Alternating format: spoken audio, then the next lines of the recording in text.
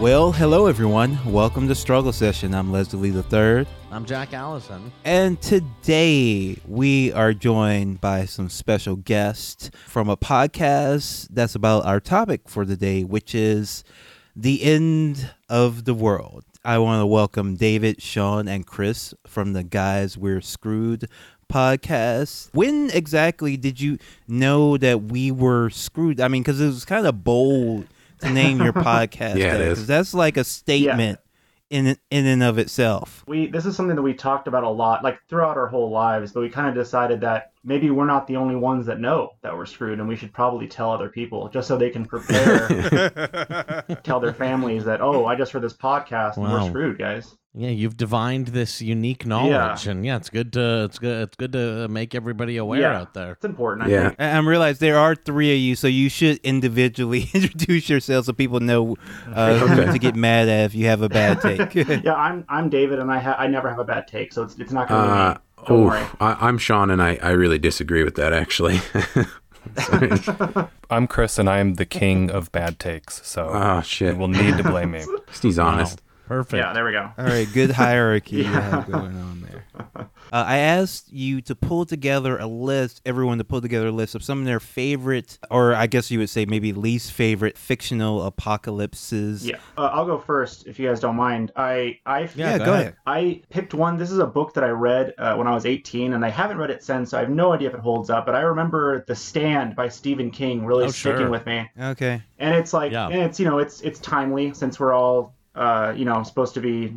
We're not supposed to be. We're being attacked by this virus, and The Stand is about a virus. Captain Trips is what they call it, and it's like it actually is like a bioweapon that was designed by the American military, and it gets out and kills like 99.4% of the world. If COVID has showed us anything, is that like a real life virus of this like size would not people would not pull together like they do in this book. Oh yeah, no. I think the thing that we've seen from this last year is that the big flaw of The Stand is like anybody giving a shit about Captain Trips. Like honestly, like that people are scared of it and like leaving towns and stuff, and aren't instead just like fuck that. I still want to go to CVS.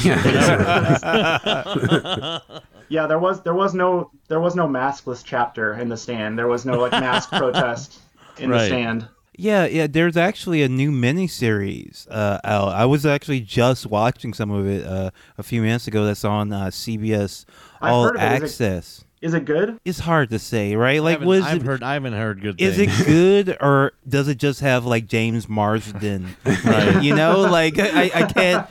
It's hard to really tell. Is it like a story where a bunch of stuff happens? Yeah, but I don't really know if it's good. I've never really known if The Stand is good. I remember the old miniseries. And I didn't read much of the book. Like, I've never really, I just never really got into the book itself is, I would say, very engaging, and it's like a really long, and like it does have a very epic feel to it. It's also very stupid. It's ultimately about like good versus evil in a very direct, like, white and black kind of thing, and it's like all the sinners go to like Vegas, it becomes very much about like the good people versus the bad people. But with that said, I love The Stand because it's like, usually you just get one side or the other in like apocalypse stories. You either get like the post-apocalypse or you get the like breakout happening or whatever. I like The Stand doing like a gigantic, long epic about a post-apocalypse, basically. Yeah, that's what I liked about it too, and it is very like black and white. Like they because the bad people and Randall Flagg is the villain, and I think that he shows up in the Dark Tower series. He does. He does. And he's like kind of the villain where it's like he has no like sympathetic backstory. He just kind of shows up. He's like the devil, pretty much. Yeah, he's like the devil. And he's like one of those villains that's like charming that so you like love to hate him, and it's in a very classic, a very classic like fashion. But yeah, all the good people go to Boulder, Colorado for some reason. I'm not sure what's holy about Boulder, Colorado. Well, isn't Boulder's really prominent in Stephen King novels, isn't it? Where's the Shining? No, Derry, Maine. I know Maine is very popular. Maine is usually where but the Shining though had that hotel there. Oh yeah, but The Shining is based on an actual hotel in Colorado. That's what I was thinking. Based on, yeah. So I guess maybe Stephen King's idea, maybe if this is just people in Maine, like their dream is to like go to Colorado. like other people like dream of like retiring in Florida, Hawaii, but if you grow up in Maine, it's like, it would be a little warmer. They just really want to ski. Warm my bones a little.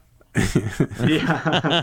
But I like The Stand because it's an epic adventure, but also there's one part that really stuck out to me, and it's like there's like a whole chapter on like the incidental deaths, which is like people that survived the plague, but they die like afterwards, and like these, like one woman uses the plague to like steal some money and then change her identity, but she ends up dying by getting locked in a freezer or something. Oh. And a little girl falls into a well and she doesn't get out. Well, when I reread that part, it reminded me of the Avengers, because the Avengers, like the snap didn't show planes crashing from pilots disappearing, or like a doctor or anything holding someone's happening heart at in all. their hand. Yeah, anything. Like, it's just like 5 years later, oh, everyone's alive. Okay, cool. That's so like I did like that aspect, that darker aspect of this apocalypse, where it's like, yeah, this is going to be pretty bad. The Stand really gives you the feeling of the whole world falling apart, like with little things like that, and also just with like how sprawling it is, like checking in with people in different states and stuff like that. Right, yeah, it has a real ensemble cast feel to it. Yeah. Yeah. I love the book cover, though. I love the original book cover. I think it's one of the dancing guy or whatever. Oh, yeah. Yeah. It's such a weird cover. Yeah. And so interesting. Yeah. That's a good one. Yeah, that's a good apocalypse world. My choice is from the 2008 sci-fi trilogy Remembrance of Earth's Past by Liu Cixin. I don't know if you guys have read the Three Body Problem trilogy. I don't know it. Oh, sure. Yeah. So it came into the news recently, with the guy being poisoned with the tea. There's kind of two scenarios that go on. I'll talk about one first. One is for humans on Earth, and then the other one is for an alien civilization known as the Trisolarans. Just really briefly about the books. I think they're great, and they've got a whole lot of stuff that is really exciting and I think works for sci-fi. So there's things like people being cryogenically frozen. You've got some cultural revolution in there, falling in love with an imaginary friend, and like sawing a boat in half with nanofibers, which is really cool. We actually want to do our own Three Body episode, but we haven't finished reading the books except David. So I haven't finished the third one yet. I'll say, of all the things you listed, the falling in love one works the least. The falling in love one is the one that is the most weird of all of them. I had to keep everyone on their toes. I'd love to talk about it more, because it's not even an interesting or compelling falling in love with an imaginary friend. It just came off to me as like super kind of hokey. It's very corny, and it comes in the second book too, and I was like so stoked off the first book, and then the start of the second book, I'm like, this shit couldn't be whacker to me. But to be honest, it made me wish that the Earth was going through an apocalypse. Just to get rid of this. The books are really good though, and they do have really, really interesting ideas. Yeah, I think so. The first one that I want to talk about isn't the Earth apocalypse, but in fact the apocalypse scenario that's facing the Trisolarans. And because I think that one is one of my favorites, but also I guess fits into the category of one that's least likely to happen on Earth for reasons that will become very obvious. So the Trisolarans, as the name suggests, it's they live in a solar system with 3 suns, and it is a fucked up solar system for sure. So what happens in their solar system, because of the way that it's configured, I don't want to give away too much for people who haven't read it, their planet is kind of experiencing these random fluctuations in climate. And you're kind of wavering between what are called stable eras and chaotic eras. And in stable eras, everything's okay, the climate is conducive to life. But when a chaotic era comes and you have no idea when it's coming, shit just kind of goes wild. So there's rapid, massively fluctuating temperatures, extreme heat that like melts the surface of the Earth, and then going to extreme cold and like pitch black darkness, sometimes even within like minutes of each other. And it's terrifying. And not only that, it gets worse. There's also another scenario in which basically the entire planet is torn into pieces. Cosmic apocalypse. Yeah, It's just a bad. It's just a bad setup for a planet. Like, what if your planet was just like in the Sisyphus position, like a bad neighborhood, kind of. Yeah, pretty much. You're just born. they're in there. a bad cosmic neighborhood, and I can relate, honestly. Born on this planet. shit, I live in New Jersey. That's, The Trisolarans, though, they do get it figured out. They, I believe, dehydrate their bodies until they become husks to get through the chaotic eras. yes, and so in the hundreds of times that they've faced these apocalyptic situations, they've been able to kind of evolve this unique capability to dehydrate themselves and basically stick it out. I like this a lot because there's almost like a poetic quality to it. So going in between hot and cold is kind of what we associate with the passing of seasons. Is kind of very natural. But they're, like we mentioned, they kind of got the short end of the stick. They're stuck in this kind of cruel, like randomized version of the seasons. And it's really depressing. You almost feel bad for them. Yeah. No, that's a very, very interesting post-apocalypse. You're right. And it also does kind of lead to, I suspect, the other post-apocalypse you're about to bring up from the book. Yes. Yeah. So I will go into that one later, I think. I'm really interested. I really wish I could dehydrate myself for like 100 years and just see what happens later. this year, honestly, just because of the COVID spike, I was like, I wish I could hibernate this year. And honestly, can you imagine if you had like hibernated and then woke up and you were like, oh, they stormed the Capitol? That was pretty. Yeah, Chris, what you Guess I'll go back to sleep. just mentioning, it reminded me of the H.P. Lovecraft story.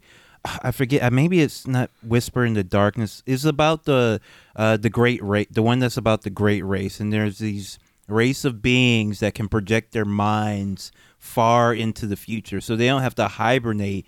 They can just project their minds into the bodies of creatures in the far sentient beings in the far future and migrate into the future that way, just by taking over their bodies. That sounds awesome, actually. I'd be terrified to do that right now. Like that the way things are going. Well, the story is actually about how those beings like took over the body of this dude who's just like a professor and like takes over his life for like 10 years, and he comes back and like his wife has left him. He's gotten fired from his job, and everybody hates him because this alien has taken over his body, and all he did was like read books all day and like not talk to anybody because he was trying to learn about the human race. Dang.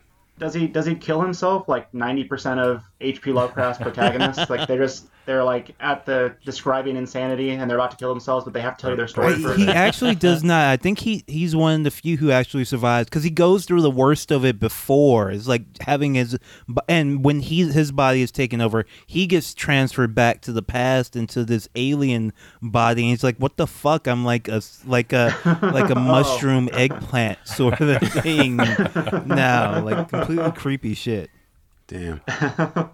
So what I decided to go with was an older movie. I guess it's a cult classic because it didn't do that good when it originally came out. Was actually Reign of Fire from 2002, which of course, Dragon Apocalypse. Yeah, which is which is weird because I was going to say they usually don't.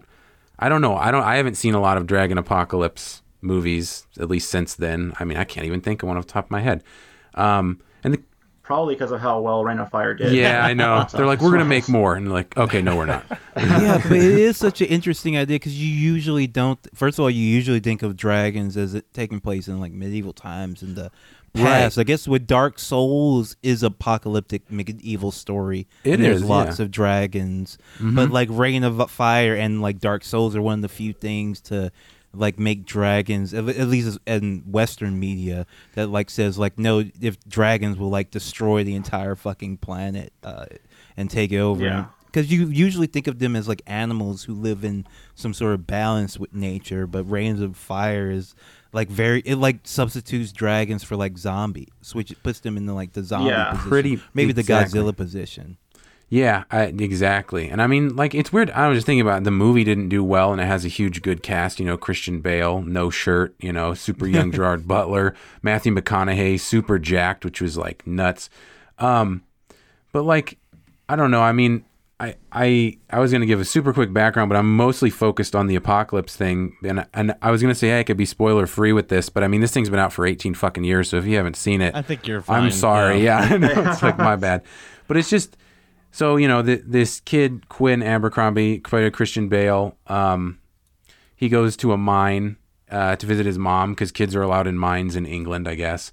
And they put him in this, they make him go into this hole in the wall. Again, I don't know why the hell you would do that. And let a kid go into a hole in the wall, finds the dragon, and then people die. Fast forward to 2020, which is funny. And then, so you meet everybody there, basically. But dragons have completely decimated the earth. They're living in this large castle, sort of fortress area, and they're running out of food, which I guess would be the case. Aside from the dragons hunting you, you got to worry about the food, you know, your food source. And the dragons feed on the people, but they also feed on ash, which I didn't really understand that, because I mean, like, I saw them eating people, and then they would like burn them and eat the ash. So I don't know what semblance that was. So I guess that's a plot hole there. It's just gonna be a preparation thing. Yeah, I know. Just like you get them to a crisp and eat them. Exactly, like what I do with my food usually. So that's perfect. But they have like really cool flame retardant gear, which is like akin to hazmat suits. And their whole, you know, they have a farm off site for whatever reason. I'm not sure why. Maybe the land is more fertile out there. That gets destroyed, and then you get to meet Denton Van Zandt, who is McConaughey, and you know, he's like the dragon hunter or whatever. He's an American military guy in England, and he has this dragon hunting helicopter parachute team. And there's this really cool scene where the scene's cool, but they use this sick-ass PS1 graphics mapping, and I was like, I'm pretty sure the PS2 was out then, so they could at least gotten to that shit.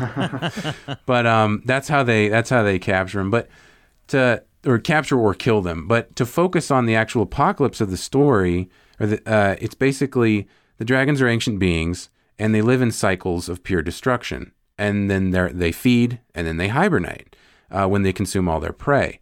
And you come to find out basically that they're the ones who actually killed off the dinosaurs. So it wasn't the asteroid in this universe. And they're kind of parasitic, I guess. And they don't really have an origin story for this, another plot hole. And they only have these cycles of destruction.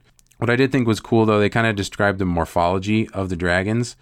Basically, they actually attempted to give a biological description of their breathing attribute, where they have those two glands in their neck, and they secrete the two liquids mixed with the air and the oxygen, and then you get like a napalm. You know, that was cool. I like that, and that's what I remember a long time ago. I was like, okay, they're actually trying here, I guess. So what do you actually think the odds are that if those dragons attack the Earth, that our combined military might would not be able to put them down? I mean, we could just, what are we going to nuke the dragons? I mean, because I feel like they should be vulnerable to ballistic weapons. Like, even if they're fireproof, like you sing a hunk of metal through a dragon, it should die. I mean, yeah, they shot him down from the sky, so it seems like they could just mow him down with some kind of modern day weapon without any issues. I think the challenge for our military in real life is building a plane that's going to actually fly. Yeah. That's the problem we're facing right now. They would definitely have a lot of flightless like planes. our craft. Yeah. That would be difficult. That's why they had the helicopter in there, but that helicopter could barely keep up or ahead of it at all. So there's only one male for this. So if there was an apocalyptic scenario with one male, I mean, they'd be like, okay, just kill the male. That's the whole thing. They're like fish. They spread their seed over the eggs and fertilize them. And the weirdest thing too, I thought was one of the funniest thing is they're vulnerable at magic hour. So dusk or dawn, like that's just a weird evolutionary trait to have happen. It's like, okay, you're fucked. Like, come on. I don't know. I just think it could have been written better. Magic hour is the time where girls take pictures, and that's the golden hour. Women take pictures. That's the golden hour. They look good now.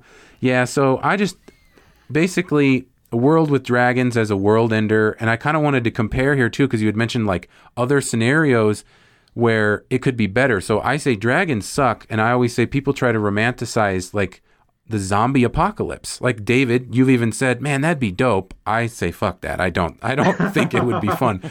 But I definitely don't think you'd want dragons. Is all I'm saying. So well, let's get into it, because that is the looming question of especially in the post 9/11 world, the dominant form of apocalyptic thought has been the zombie. Is petered out in the past few years, but The Walking Dead is still going, and they have 3 spin-offs, and they're doing movies and all sorts of shit. So it's still in our consciousness, in our psyche there. And so my pick was actually a new zombie thing that actually I found fairly interesting, and because it showed a part of the apocalypse that you almost never see, and that's Black Summer, which is a show starring Jamie King. It's technically a spinoff of Z Nation, which is like a really bad zombie show, like a really cheesy bad. But this one is like a really more serious, dour and intense and lots of action zombie show. And what I find interesting about it is it doesn't take place when the zombies are first coming and attacking. And in fact, it suggests that those big scenarios where everybody is being mauled by zombies in the first day probably wouldn't happen. It would probably be weeks before you would see a zombie actually. I think it actually lines up very similar to COVID, where it's just this long ongoing thing and illness that slowly starts spiraling out of control. So it takes place while society is still mostly functioning, but kind of falling apart, and not after society has been rebuilt. And it's just this it's kind of when people start to realize this is not going back and it's not going away. And it's just a really tense, very, very good show. I highly recommend it. One of the few good things on Netflix. It's 2 years old and they never advertise, but it's one of the few good things on Netflix. And it's just but bringing it more broadly, what does everyone think about zombie media? Is it tired? Are you tired of it? Do you still find things interesting in it? What does the zombie apocalypse mean to you? And also, do you think it would be awesome to live through the zombie apocalypse? Because I actually do see some of the appeal, because in Black Summer at this point, you can just go in anyone's house and sleep after a few weeks in the zombie apocalypse, right? That is cool, right? You can just go anywhere you want and do anything you want. That is kind of cool. Yeah, I haven't seen Black Summer, but I have seen the first. I saw the first season of Z Nation, and I remember that being very it was entertaining because of how cheesy it was. But yeah, I haven't seen Black Summer. I watched the first few seasons of The Walking Dead. I thought that was good, but I stopped. And then I just played The Last of Us 2, which I know you guys did an episode on recently. And great episode, by the way. Thank you. I loved that. That game, and that game is also similar, where it's not that game takes place 20 years after where the world's still recovering, kind of. But yeah, I guess it depends on the premise for me. If it's just another I don't know, Day of the Dead, where one bite turns into the whole world dying, I'm kind of over it. But if there's a new way to look at it, then I could jump back in. I kind of agree. I think it's really dependent on the individual thing. I still love a Day of the Dead or something like that, but just these never-ending fucking Walking Dead shows, I can't even. It's just mind-numbing to look at those shows to me. Yeah, I've tried. I tried to watch other ones or spin-offs. I didn't even watch that new one, the Beyond Walking Dead or whatever, where it's it's the YA one. It's so funny. Yeah. I can't do that. I actually found Black Summer because I was just fuck it. On Pluto TV, they have a Walking Dead station that just plays random episodes. So I just put on a random episode of I think Fear the Walking Dead. See if maybe I could get into it like a normal human being. Remember when TV shows would just come on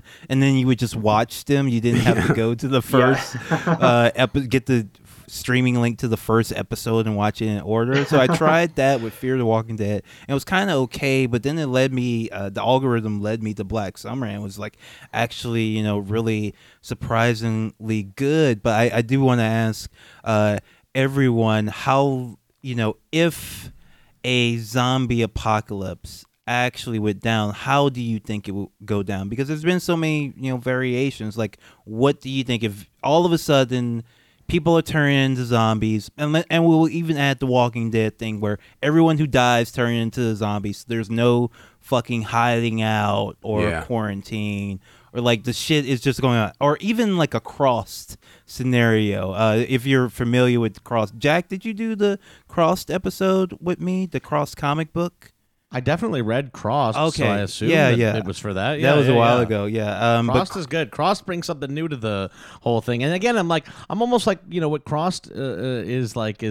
Let's explain what Crossed is. So Crossed basically says that, so it's basically a zombie scenario, but these zombies maintain all the intelligence, not necessarily intelligence, but knowledge that they have, but they're completely driven to torture, mutilate, sexually assault, and kill absolutely anything that moves. Damn. Right? So they are basically zombies, but they can use guns. And if they knew how to fly a fighter jet before, they knew how to fly it now. Now they probably won't get to there because they're just so fucked up and will kill on sight and have no discipline or anything, don't wear clothes or anything like that. But they will never ever stop coming. You can't even outsmart them or anything. That is absolutely terrifying. I think it's interesting you mention that because I know that in some recent episode we brought up what I think would be an inseparable part of a zombie apocalypse in the post-COVID world, and that is the denial that anything's even happening. So I think we were talking about Train to Busan when there was an obvious kind of zombie apocalypse type of situation that was occurring, and the local city government denied that anything was out of the ordinary. I used to think that was bullshit whenever I see it in a zombie movie or something. I used to think that no way would people just ignore it or just go about their lives, but recent months have suggested that may not be the case. Yeah, I completely agree. So that would probably be my thinking is that we would definitely have some sort of denial, misinformation, kind of conspiracy about how the zombie apocalypse is a fake pandemic. It's a crisis actor scenario.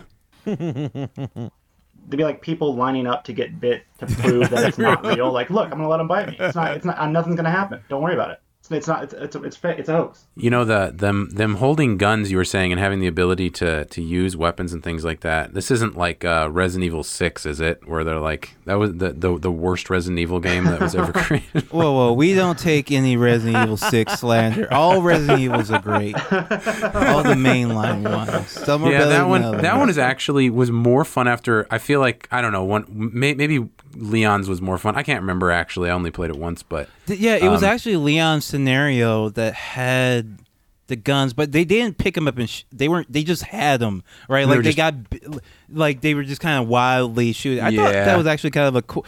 No, in Cross they can actually use them, but it's worth taking a brief moment to talk about Resident Evil, both the games and the movies, because they've been some of the most prominent zombie media. And I'm a huge fan of both the games and the movies, and I do like it when it gets apocalyptic. It's not all Resident Evil isn't always a zombie apocalypse. It's just zombies in a house that you have to deal with. Yeah, that's true. It was an innovation when Resident Evil 2 was we're going to take out, make zombies in the whole city. People were like, "Whoa, what the fuck?" Outside. Yeah, I'm glad they remade that game in 3. Those were fucking awesome, and I'm really looking forward to I think they're going to redo 4 is what they were saying, which 4 was great when that came out, and then Resident Evil 8 looks pretty damn good too. Now, I wish that they would redo Code Veronica, but that's only my personal stuff. I agree. Should have been Resident Evil 3. Should have been Resident Evil 3 in my opinion.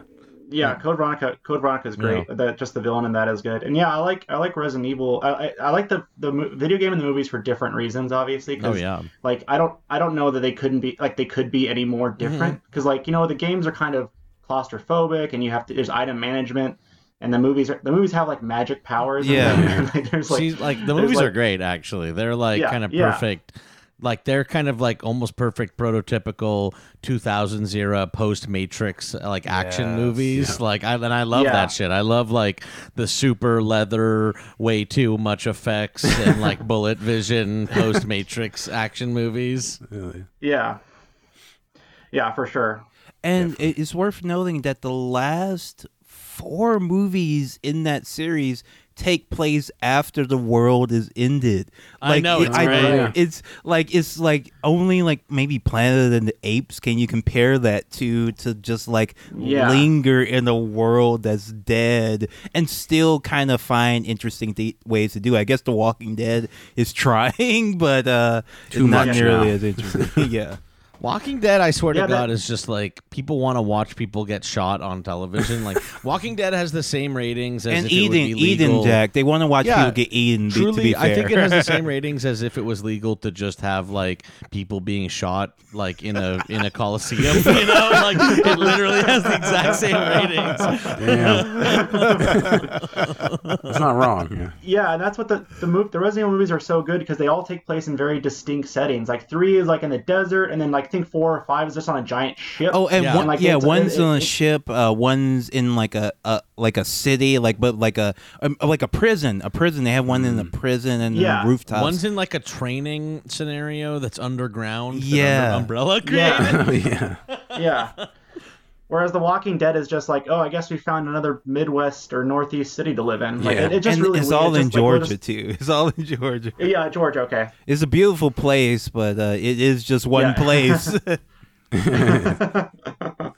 Pro zombie apocalypse. Well, not. I don't want it to actually happen. See, I know it. He's saying it. He wants it to happen. I can feel it. Well, I like to imagine myself as like some sort of badass survivor, but I'd probably get bitten right away. I'd almost certainly die right away. You know, the one of the Trump, rioters, we're recording this the day after that happened. The one who tased himself to death on his nuts, like the one who died from tasing himself to death on his nuts.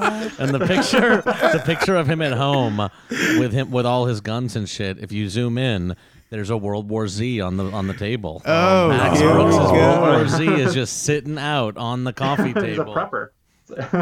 I've never actually read that book, but it actually stinks. To be honest with you, it's written really weird. It's like it's not a narrative. It's just a collection of a bunch of stories of like the Earth falling to zombies. Pretty much, it's not that. But good. Also like how they fight, how they found the will to fight back too. Right. There's like a scenario where they just say, "All right, fuck South Africa" or something like that. Well, I was reminded today that what happens in the book is that China falls immediately because they can't coordinate a response to the virus. Wow, that's so unbelievable. And then Israel handles it like the best of everybody by like okay.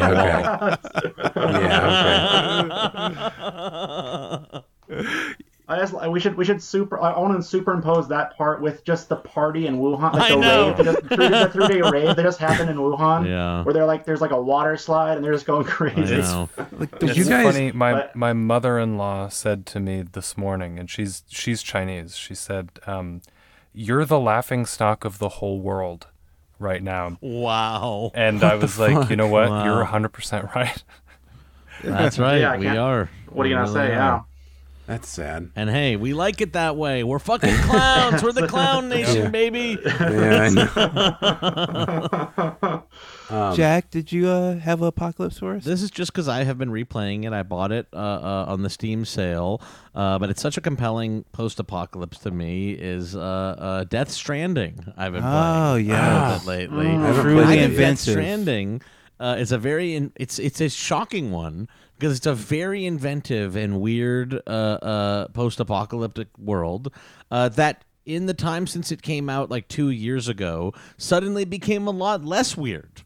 You know, Yeah. when it came out in 2018, this is like, what a weird and foreign thing, this post-apocalyptic world where everyone stays indoors and it's just like delivery guys going around empty, like decimated countryside and delivering packages to people. And now, like 2 years later, I'm like, Well, 1 year, Kojima, 2000. Well, I guess technically 2 years. I guess It was literally 2019, November 2019. It came out. Then literally 1 year Yeah. later, truly like he actually beat it by like a few months. He was like, he came out in November, and then like COVID, and everyone was like, oh, kind of weird. Like, what an interesting. Well, I wonder what Hideo's trying to say with this. And then like 8 months later, it's like, oh, okay, we just live in Death Stranding now. Yeah, Hideo is like Paul Atreides. Like he tried to warn us that this is going to happen, and we did not listen. Yeah, he has the sight. He's got the unfortunate burden of the sight. Yeah, he knows. Can't you throw like your own piss and shit at things and that too? You can. That's another thing that almost like foresaw everything, is that the greatest weapon is like your bodily fluids in Death Stranding. But yeah, it's a really Just like real life, fascinating yeah. world, and it does kind of feel like a little. It's very weird, and you're kind of just a representative of. The world seems to have been taken over by delivery companies, basically, in Death Stranding. And then as you think about it, you're like, that is kind of what has happened, to be honest with you. It's like Amazon, like everything has been taken over just by like 3 logistics companies that take care of everything. Exactly. Death Stranding is a very interesting and imaginative, apocalypse world that kind of like almost lives in kind of like magic a little too, because it's like people are no longer dying and they're still existing as like ghosts and all this kind of shit. It's a very weird and like almost like Lynchian kind of post-apocalypse. I really enjoy it. Yeah, I haven't played it, but I listened to your guys' first impressions episode, and I still want to play it. But it seems so interesting that because all I've said is like, people have told me like, yeah, all you do is deliver packages, and it's the funnest game I've ever played in my life. So it's like it's this really weird. It's especially thing. relaxing. I don't know why, but Yeah. I found it relaxing in COVID just because maybe we're not allowed to go outdoors at all. That I'm like, oh, it's kind of nice to just like go on a big long walk. Yeah, And the thing is, like, when you're playing Death Stranding, even though it's like this brutal, dark, post-apocalyptic where most people have died, and like there's basically, as far as you can tell, like no real hope for a future for humanity. Like eventually, like the lights are going out on us. But there's still like a great joy in playing it because like you're working a job that has purpose. You're not getting a bunch of shit from customers. In fact, all the customers are They super love you, nice actually. to you. They're like, you're a legend. You're the legendary delivery guy. Thank you for saving this world. Like even your delivery company, I get, is like a co-op. And all of it is just. And even talking about like why people look forward to a zombie scenario. There's some people who just look forward to shooting people, but there's also some people who I think look forward to like being able to do work with a purpose, having a purpose, having a community again. And it's so sad that we think the world has to end, and most of us have to die brutally before we can ever get to that sort of way of life. Yeah, I didn't realize it's such a like a workers' rights game, and now I want to play it even more. That's. I mean, yeah, it's great, and it does feel like maybe it's good prep for the only type of job that will be available pretty soon. Yeah, it's exciting. Yeah, I have one more. Unless anyone else wants to go first, I think I have one more. And then Chris, you have one more. You have to finish yours, Chris, right? Yeah. Why don't you, Chris, go, and you, Dave, and then we'll close it out. Okay, go ahead, going back to the 3-body trilogy. It reserves a nice little apocalypse for Earth. We talked about the Trisolaran one, and really on its face, it just seems like your run-of-the-mill kind of space invasion apocalypse, kind of like Mars attacks. But there's a bit of a twist, and I think this is what makes it really interesting because the space invasion has been done and redone. But what the Trisolarans do. Instead of just showing up and commencing to destroy, they send these like 11-dimensional supercomputers to Earth first, these things called sophons. And the sophons do things like collect intelligence and report back to the mothership using quantum entanglement, so you can do it instantaneously. They can cause people to hallucinate and like lose their shit and disrupt particle accelerators. But what's really cool about it is the Trisolarans are using sophons because it's going to take them several centuries to reach Earth. They know it's going to take them a long time. They don't have light speed travel. So they have to find a way to ensure that humanity cannot defend itself against the impending attack. And so that whole concept is really interesting. The sophons are there basically to like keep Earth at its like current level of like scientific discovery, which I thought was really interesting. It's like we know that we can hold them at this point. If they're not able to get past this thing with particle accelerators because the sophons are destroying other particle accelerators, then they'll never be able. So they're like the Trisolarans basically like cap them, cap the like knowledge level that humans can get to, so that they'll be on like an equal playing field. And I also think that's a really interesting thing, Chris, that the book does too, is that it does make the invasion like 400 years in the future. So it's like it's not only about like the panic of what it would be like to be invaded, but like the 400 years of human evolution with the mentality that you're going to be invaded, and you know this like space fleet is coming at you. It's really great. So it kind of is almost like a treatment in what the psychological effect would be of impending doom. Whereas if it's like a scenario where they show up and then, the lasers start coming out, you don't really have a time to stop and reflect, like, how do I feel about this apocalypse as it's happening? And so this way is kind of a really good way to explore it. I like the fact that the aliens are kind of playing the long game. And I appreciate that a lot. And like you said, this apocalyptic scenario playing out over several centuries builds up a lot of tension. And it gives you a sense, it makes you think about, well, I wonder what I would be doing, or I wonder what kind of our version of humanity would be doing in the same type of situation where you know it's happening far in the future, but you also know that life is meaningless because it won't happen to my children, but eventually my progeny will experience it. So why do anything? Why, have a productive society? Why procreate? Why do any of it? It's good. It's a very interesting book series. I got to get through the third one. I really, now that we're talking about it again, and I'm like, fuck, I got to finish that third book.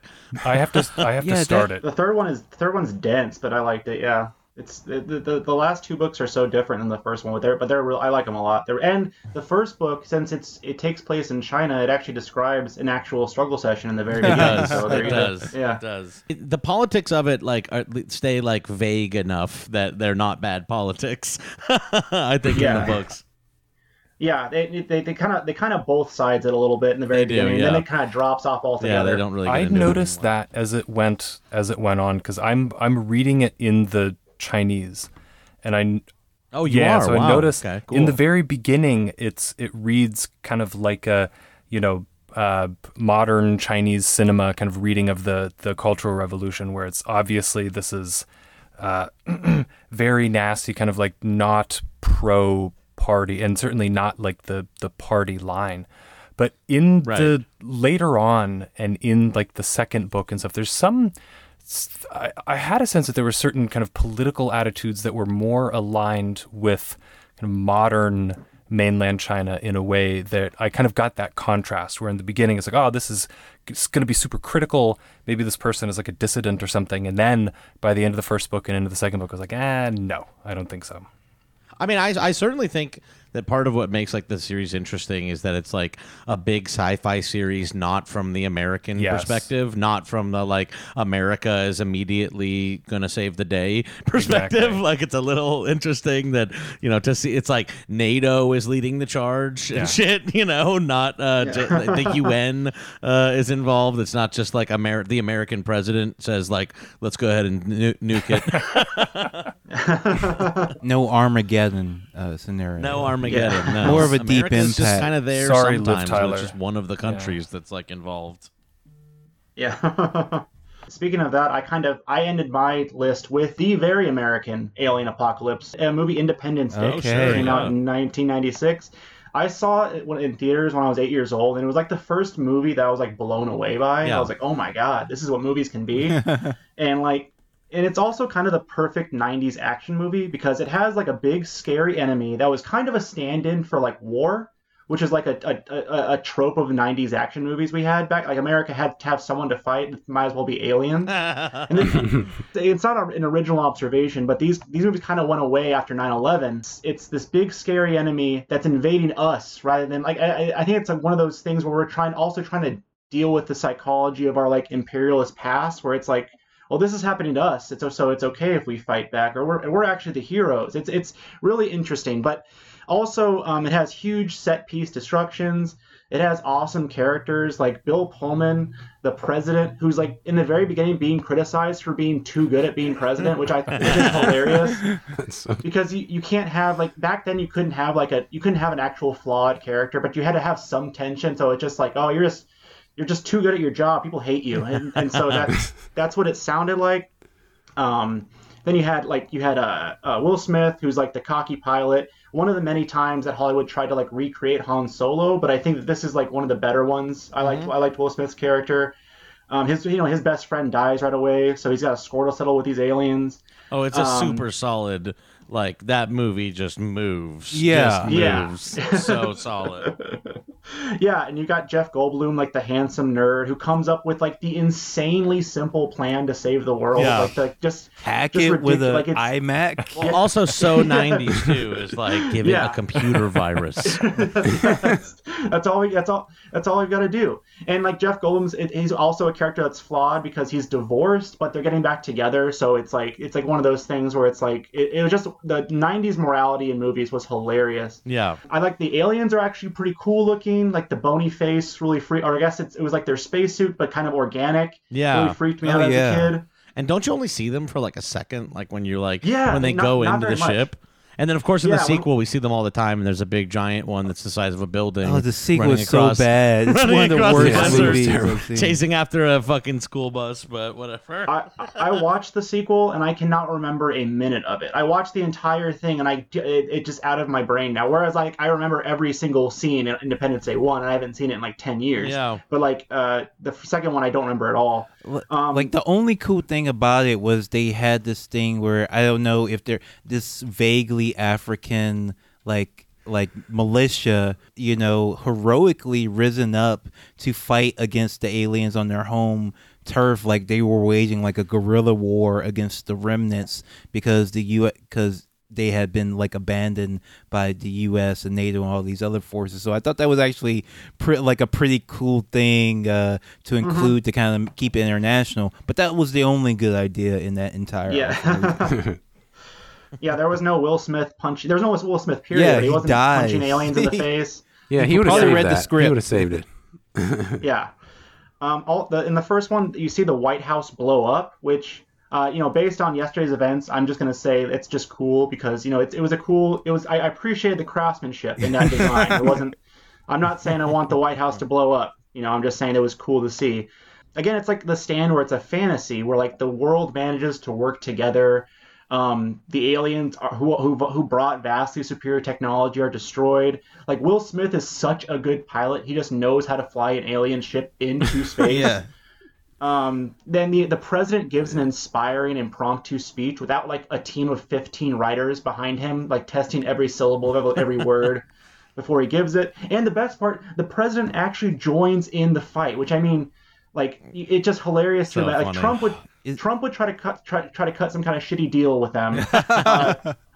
Obama's not going to fly in a plane. And I think George Bush could actually fly planes, but he's not going to do it. And if he tried, he would have died in into another plane probably. What about Crashed into it's another that plane. McCain caricature definitely would have. that yes. They have He would've that crashed drawing again, yeah. though, that drawing that someone had made of like an eagle with Donald Trump with like a machine gun and he's all jacked and shit. It's like, okay, that's yeah. what people believe or want to believe Yeah. that he is.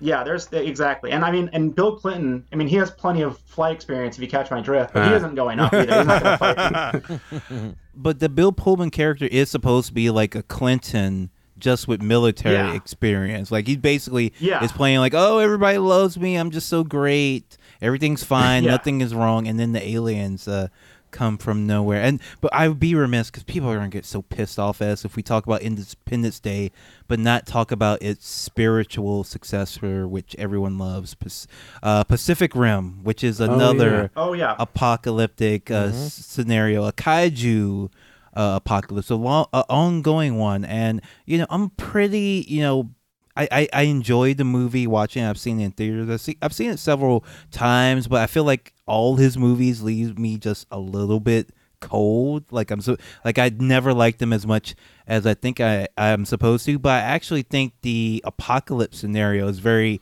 interesting one and cool one and a little bit Lovecraftian, where the kaiju are coming from like some alien planet. They're like they're like military drones for like some aliens. They're trying to take us over through an interdimensional rift. I like the apocalypse scenario a bit, but I think we'd be absolutely fucked. We would never build like a single fucking Jaeger. We would not be to the low no bid contracts to build those things. Like, come on. I think if our bombs didn't work, like we would never think of the idea like, well, we have giant monsters, why don't we build giant robots? Like it would just be like, let's just use every bomb we have and see what happens. I think any kind of interdimensional threat would be absolutely over. Like that would be the worst case scenario.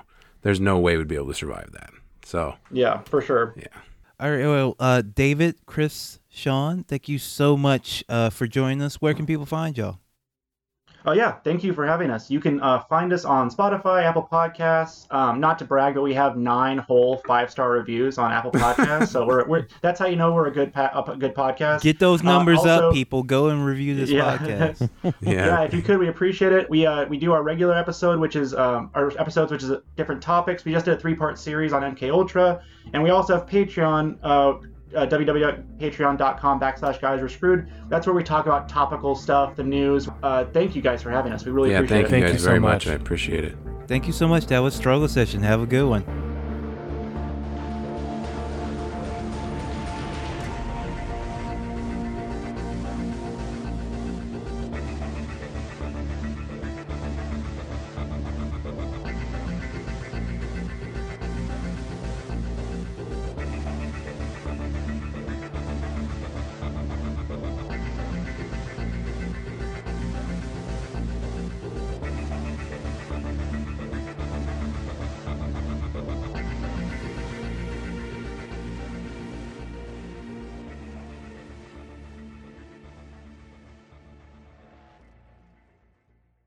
Like what you hear? Want to hear more? Check us out at patreon.com/struggle session or sesh.plus or strugglesession.substack.com for all our public episodes, commercial free, as well as hundreds of bonus episodes. Thank you to all our listeners for holding us down 5 years strong.